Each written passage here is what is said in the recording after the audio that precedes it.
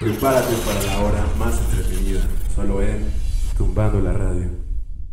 Personas diagnosticadas con trastorno depresivo mayor.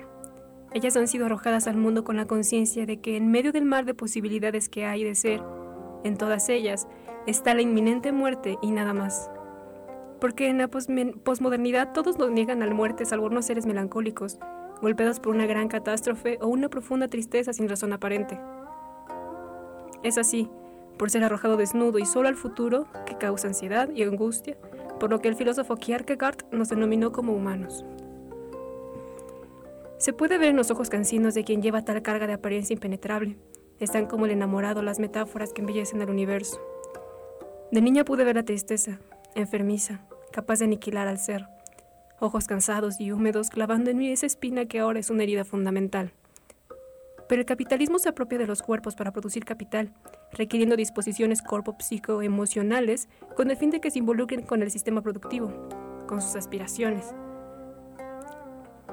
con ideales académicos y laborales, de superación, de ser alguien, de no ser mediocre ni conformista.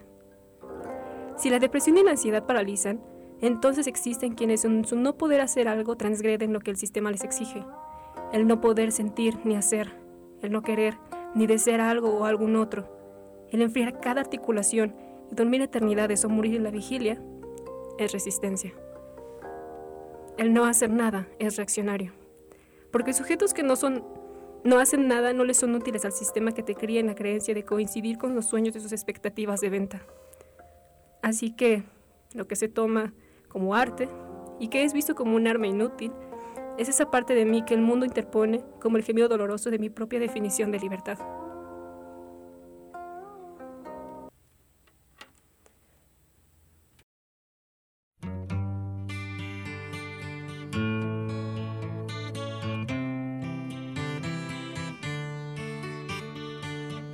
It is the evening of the day.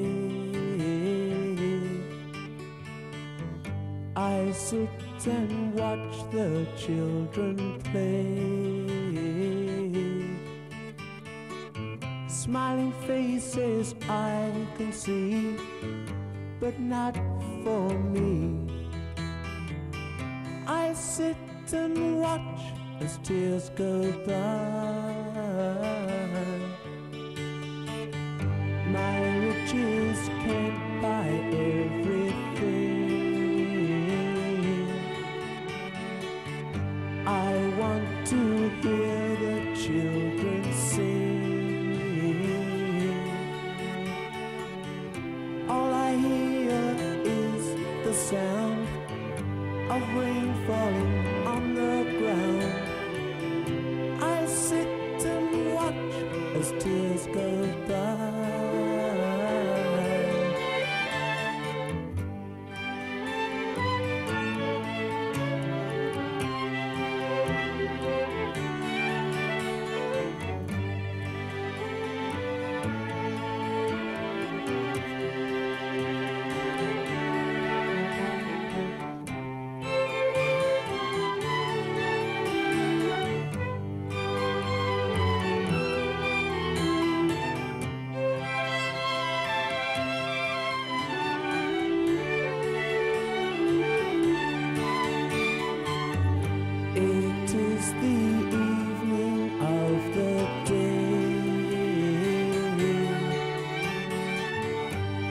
Sit and watch the children play,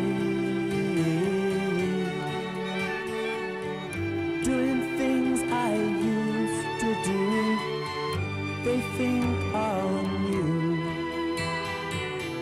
I sit and watch as tears go by.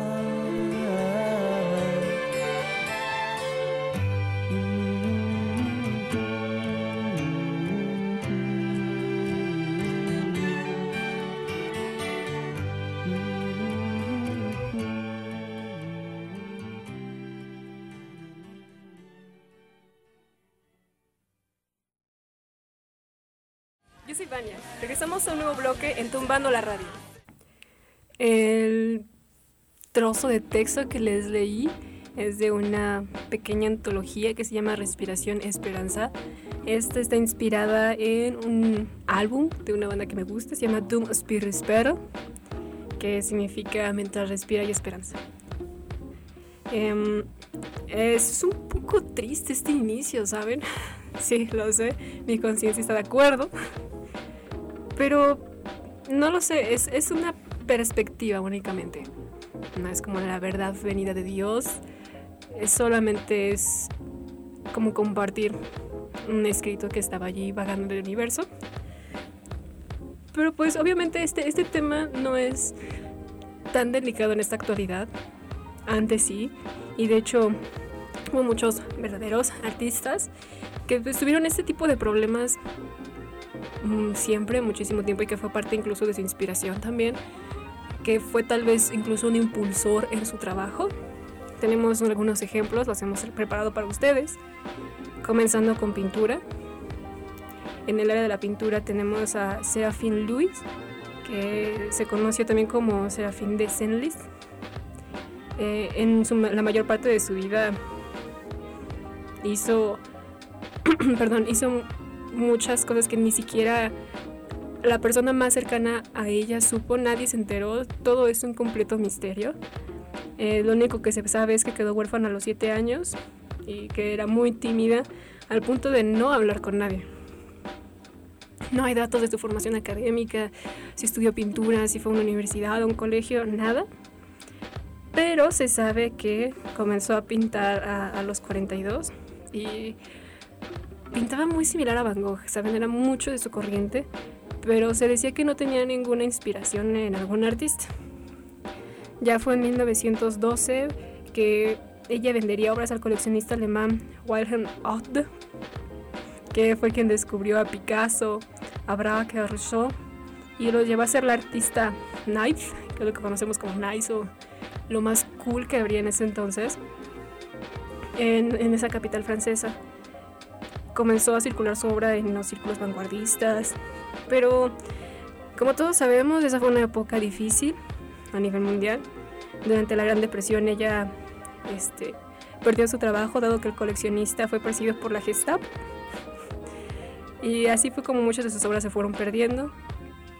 Ella cayó en la miseria y el olvido, y así fue como la invadió la locura. Fue internada en un hospital psiquiátrico en 1932 y pasó allí sus últimos 10 años por un diagnóstico de psicosis. Ya en 1942 murió de hambre en Clermont, fue una zona ocupada por los nazis durante la Segunda Guerra Mundial, y fue enterrada entre los anónimos en una fosa común. Algo muy triste, por decirlo de alguna manera, la manera en que terminó. Era una artista importante y no se está menospreciando al resto de la sociedad, pero nació de un misterio y murió de la misma manera. Es un poco extraño. Y bueno, como todos sabemos, no es el único personaje en la historia del arte que ha tenido algún trastorno. Tenemos a un clásico, que es Vincent Van Gogh. Él tenía trastorno bipolar, eso significa que hay un poquito de esquizofrenia, alucinaciones y epilepsia psicomotora. Todos sabemos que es epilepsia. Los músculos se contraen y comienzan a tener estos movimientos frenéticos pero muy cortos, y las personas tienden a perder la conciencia en esos instantes. Otro pintor que tuvo algún trastorno fue Francisco de Goya. Es una posible esquizofrenia y síndrome de Shushack, que es una pérdida de vista y audición, de equilibrio, fallas mentales como delirios y alucinaciones. Pobre y humildemente. También tenemos a Edvard Munch, que sufría esquizofrenia, que fue mal diagnosticada y confundida con depresión por su introversión. Pero de este trastorno fue que nació el grito, que fue creo que de sus pinturas más famosas, de esta sensación de agobio y de terror de estar en la calle con unos amigos. Ahora, si hablamos de literatura, hay muchos que también podría enumerar aquí, pero yo decidí escoger a Howard Phillips Lovecraft. Casi todos lo conocen como H.P. Lovecraft. Él provenía de una familia burguesa que fue venida a menos. Esto marcó su infancia gracias a que su madre no le permitía relacionarse con gente que ella consideraba de clase inferior. Esto hizo que fuera un niño muy sobreprotegido y bastante tímido. De hecho, cuando fue adulto tuvo un matrimonio pero no funcionó. Se dice que es debido a esto. Su madre murió y él decidió quedarse en su pueblo natal viviendo con sus tías en Providence y alimentó su racismo. Sufrió parasomnia, que es un trastorno del sueño que causa una depresión extrema. Y se dice que es con base en esto que logró idear sus historias, que son clásicos de la literatura de terror y de la ciencia ficción, por supuesto. A mí me gusta mucho su literatura. Involucra mucho en sus historias la existencia de otras dimensiones, de razas alienígenas como Cthulhu y algunos viajes en el tiempo. De nuevo, no es el único literato que sufrió de algún trastorno. Tenemos al clásico Edgar Allan Poe, que él sufría trastorno bipolar, a Franz Kafka. Él tenía neurosis. Se le considera todo trastorno mental que distorsiona el pensamiento racional y el funcionamiento social, familiar y laboral adecuado. Ahora, como lo que conocemos ahora como una discapacidad psicosocial, es eso. También tenemos a Jonathan Swift. Él fue el escritor de Gulliver. Él tenía un trastorno no determinado, pero le causaba desorientación, pérdida de memoria, incapacidad de reconocer el habla ni a las personas. Él perdió la cordura, 5 enfermeras evitaron que se sacara un ojo. Después de eso no habló nada durante un año, sumergió en una discapacidad total.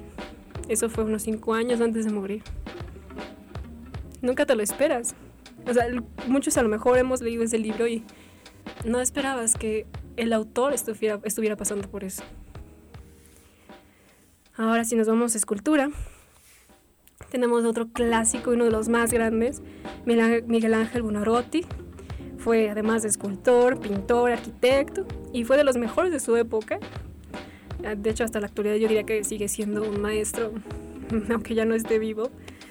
Él sufría trastorno obsesivo compulsivo con signos de misofobia. Esto quiere decir que no le gustaba que la gente lo tocara ni que tocara sus cosas. Se afirma que dormía vestido y con botas por miedo a contaminarse con lo que estaba en su habitación. No le gustaba estar con la gente y la evitaba porque creía que le transmitiría gérmenes desconocidos. Además, era muy criticado por su estilo de vida, ataques de ira, y él tenía ataques de furia cuando lo criticaban por el trastorno que tenía. Si nos vamos a música, tenemos a Beethoven. De él no se confirma si tenía depresión o bipolaridad, pero se considera que era más plausible la segunda, ya que el artista mostraba cambios repentinos de su estado de ánimo y que podían ir de una increíble euforia a una depresión que lo orillaba a atentar contra sí mismo. Esto se reduce a suicidio o intentos de suicidio. Todos sabemos que también era sordo y era compositor musical. Tampoco, yo nunca había visto antes una descripción que tuviera un trastorno mental de Beethoven, pero bueno, de lo que se va enterando uno. En danza en realidad no hay como que muchos específicos. Todos vimos el Cisne Negro, o si no la pueden ver. No me molesta, pero no me fascina, pero podrían entender un poquito de cómo lo que voy a decir, porque es como muy conocido que se sepa que hay muchos testimonios en libros, revistas, en los que se confirma que la salud mental de los bailarines está basada en depresión, en ansiedad, hablamos de poca autoestima y muchos trastornos alimenticios. Es como el clásico, porque no sé si ustedes alguna vez han visto los pies de un bailarín. Sus uñas se entierran en la carne y sangran muchísimo y es muy doloroso, es muy cansado, es una carrera muy exigente. También, o sea, el peso tiene mucho que ver, tan solo con cómo se vea, en si te puedes cargar con el peso que tengas, es demasiado demandante. Me imagino también que por eso, pues, estas personas recurren a estos trastornos de forma inconsciente y sufren de ellos. Se dice que es la mayoría, obviamente no son todos, pero digo que una multitud tan grande de una sola rama tenga trastornos tan específicos es un problema muy serio. Bueno, el próximo bloque les aseguro que va a ser un poquito más animado, se los prometo. Vamos a cerrar con una de mis canciones favoritas. La canción se llama Satellite y es de Kiss Kiss.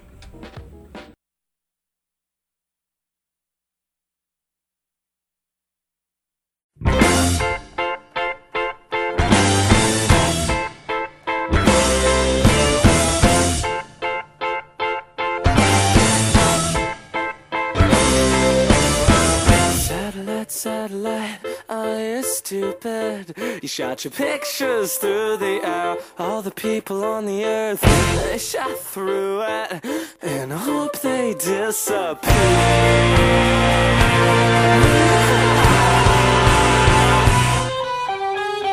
Satellite, satellite, we weren't ready to prove the time was never there. All the people on the earth feel so lonely. Let's prove someone's there.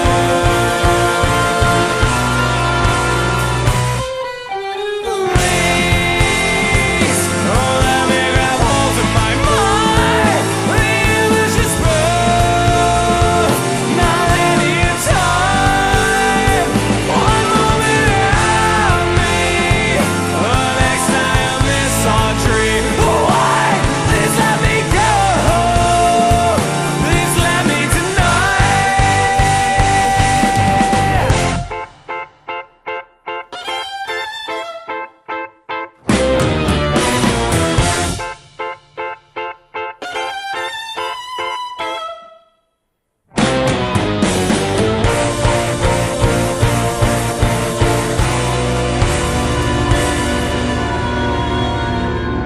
oh, please let me go. Oh, let me grab hold of my mind. The image is broke, not linear time. One moment at me, the next time I miss our dream. Why? Please let me go. Please let me tonight.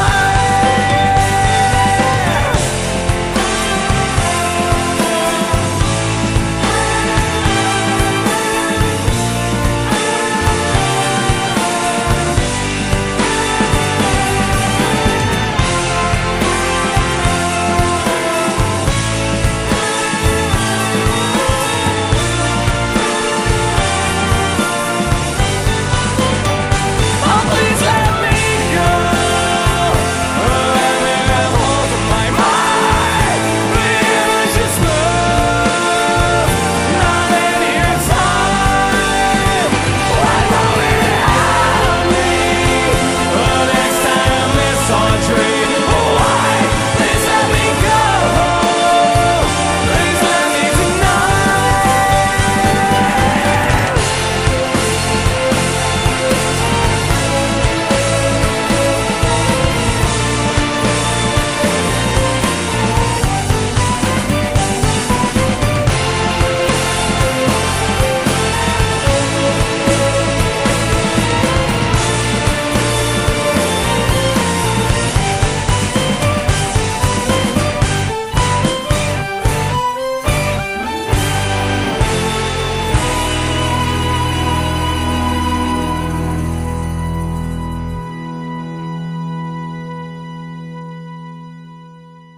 Yo soy Vania. Regresamos a un nuevo bloque en Tumbando la Radio.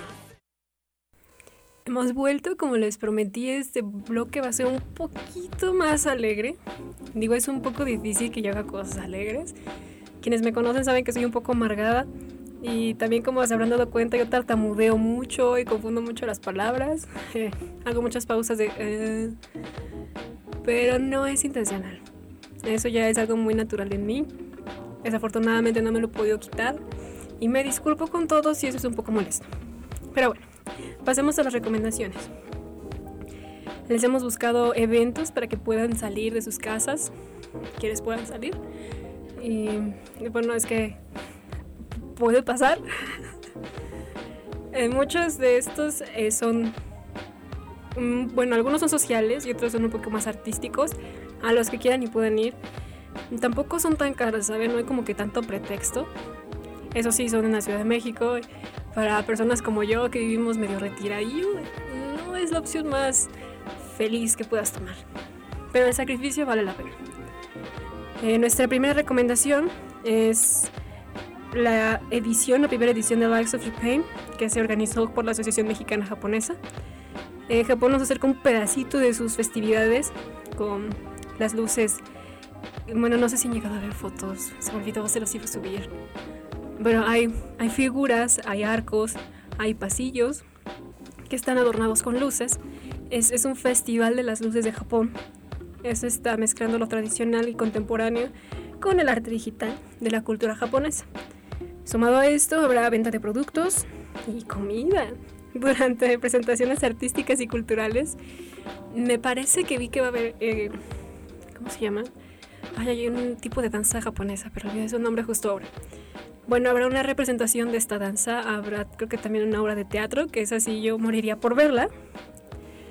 Las fechas únicamente son 2. Son el 7 y 8 de marzo.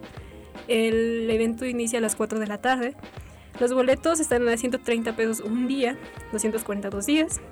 Y en VIP, en zona preferente con barra libre de sake y cerveza, está en 240 por día. Pero lo vale. Yo quiero estar allí.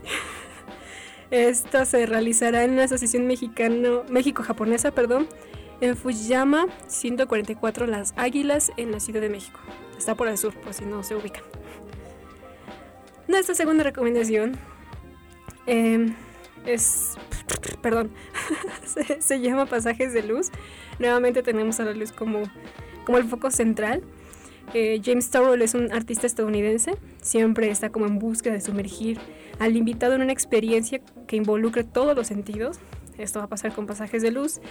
En esta instalación inmersiva de percepción, utiliza la luz como el medio de expresión y desafía el espacio para conducir al visitante, iba a decir al usuario, pero eso es muy de mi carrera, al visitante hacia el cielo y los cuerpos celestes. Y a quien le gusta esta rama, está buenísimo. No sé si ustedes han llegado a ver trabajo de este artista. Como que todos los trabajos donde estoy, hacer que la persona se sienta en un lugar en el que no está. Dios, ¿qué me está pasando hoy? Lo siento. Vamos a irnos a otro evento. Por cierto, el otro evento va a ser en el Jumex, en el Museo Jumex, que está en Miguel Cervantes Saavedra 303, en Ampliación Granada, y va a estar hasta el 10 de mayo. No, mentira, hasta el 29 de marzo. Más corto. Bueno, quien tenga oportunidad, ojalá aproveche el tiempo que tiene. El costo es de 50 pesos. En el mismo museo, en el Museo Jumex, para aquellos a quienes les interesa la arquitectura, tenemos la exposición de Lina Lombard. A veces... Lo siento, mi canción se llama bien raro. Esta exposición se llama Habitat. Es una muestra de su trabajo. Es una artista contemporánea. Tiene muchos dibujos, tiene fotografías, mobiliario. Hace reflexionar un poco de cómo ha pasado la arquitectura a través del tiempo y que a veces ni siquiera nosotros nos damos cuenta. El arte en general, ya que ella era curadora, escritora, editora, escenógrafa y directora de museos. De nuevo, pobre y humildemente, de Lina Bobardi, en el Museo Jumex. Ese sí va a estar hasta el 10 de mayo. Ahora vamos con una exposición en el MUAC. Es el Centro Cultural Universitario Insurgentes. Está en Insurgentes Sur, número 3000. Este está más barato, está a 40 pesos. Los domingos son gratis. Así que supongo que también es un día un poquito más flexible para ir. Aquí hablamos un poco de artistas mexicanos. Tenemos al pintor Manuel Falgarés, que fue pintor y escultor mexicano. Él estuvo estudiando en la Academia San Carlos, pero renunció a esa carrera porque decía que estaba muy enfocado a lo clásico, era muy clasicista y él quería renovarse, ¿no? Y renovar el arte que había en México. Se inspiró mucho en Rivera, Siqueiros y Orozco, la verdad sí se nota, pero fue precursor de un movimiento que fue la ruptura del arte en México, que era como avanzar y no quedarse en lo mismo de siempre. La exposición Trayectorias es a su nombre en el Museo de Arte Contemporáneo. bastante bien elegido, es el representante del arte contemporáneo en México. Expone obras de innovación y ruptura de lo tradicional, proponiendo un avance en la cultura mexicana. Se los recuerdo, es en el Centro Cultural Universitario, en Insurgente Sur, número 3000, Ciudad Universitaria. Eso está súper al sur, pero vale la pena. Yo sí tengo ganas de ir a ver ese. Hay una que estoy súper emocionada por ir a ver, que no puedo creer que no haya ido a ver. Hay muchos fans de la saga Imperio de Ciencia Ficción en México de Star Wars. Quiero pensar que sí. Conozco a alguien que ni siquiera las ha visto. Muy triste. Pero bueno, no se puede obligarle a nadie, ¿no? El Museo Estelar es una exposición de figuras, réplicas, autógrafos, libros y accesorios del coleccionista José Calaj, quien posee la colección más grande de Latinoamérica de Star Wars. Para quienes quieran ver Ewoks, bustos de droides, Stormtroopers, sables de luz de ediciones limitadas, naves, máscaras, cascos, deben hacer un registro en museogaláctico.com para reservar su visita. Está disponible de martes a domingo, de 10 de la mañana a 4 de la tarde, hasta sábados y domingos a las 5 de la tarde. Esto está en Santa Margarita, número 519, Colonia Insurgentes, San Borja, en la Benito Juárez. Sí. Tan solo me emocioné de imaginármelo. Hay muchos lugares a los que quiero ir. Va a estar difícil ir a tantos. El último, también quiero ir a este. Es una exposición de Leonardo da Vinci, quien sigue vigente tras 5 décadas de su trabajo. Es conmemorado en su 500 aniversario luctuoso, en una experiencia multimedia e inmersiva, sorprendiendo a los visitantes de Da Vinci Experience, con proyecciones de 360 grados y únicamente en un cuadro. En las imágenes transitan de muro a muro y hasta el suelo. Hay imágenes en movimiento y sincronizadas con música. Aquí son parte de sus obras más famosas. Pero no todo será visual o auditivo. También podrán manipular 11 de sus prototipos de máquinas, realizar experiencias con visores de realidad virtual, jugar y maniobrar con máquinas de guerra, y todo únicamente con la última etapa del artista. Es uno de los precursores más grandes de ingeniería, de pintura, de escultura y de todo lo que es bueno. Bueno, creo que incluso es un monumento pequeño este evento para todo lo que ha hecho, pero está bien explícito que es únicamente de la última etapa del trabajo de él. Digo, estar jugando con sus prototipos de máquinas va a ser lo más emocionante de todo. Esto va a ser en el Palacio de Autonomía, el licenciado Primo de Verdad. Es un nombre bastante raro. Número 2, en Colonia Centro, Ciudad de México. Su costo es el más alto que tenemos hasta ahorita, es de 95 pesos. Aún así está bastante bien. Y esta solamente va a estar hasta el 16 de febrero. Es que ya tiene tiempo, de hecho, la exposición. Digo, si no han ido, pueden ir ahora. Es su oportunidad. Estuvo muy cortito el programa, ¿no? Hablé bastante rápido. Creo que se exageré, ¿verdad? Bueno, solo poquito. Bueno, es que ya se nos acabó. No, por cierto, déjenos sugerencias en la cajita de comentarios en NixLR, o pueden dejarnos algún comentario o la petición de manejar un tema en la página de Facebook, Estumbando la Radio. Tenemos también algunas imágenes de lo que hemos estado hablando en estos últimos programas y algunos de la temporada pasada. Hay muchos de pinturas de guerra, creo que fue mi favorito. De libros, vamos a subir también autores, pintores, para que ustedes también vayan nutriéndose al ritmo de nosotros con todo lo que podamos sobre el arte. Mi página de traducciones es don'tcloseyourheart.wordpress.com y nos estaremos escuchando en la siguiente semana. Mientras tanto, los dejo con una canción que también me gusta mucho. El nombre es Masked y es de Plastic Zooms.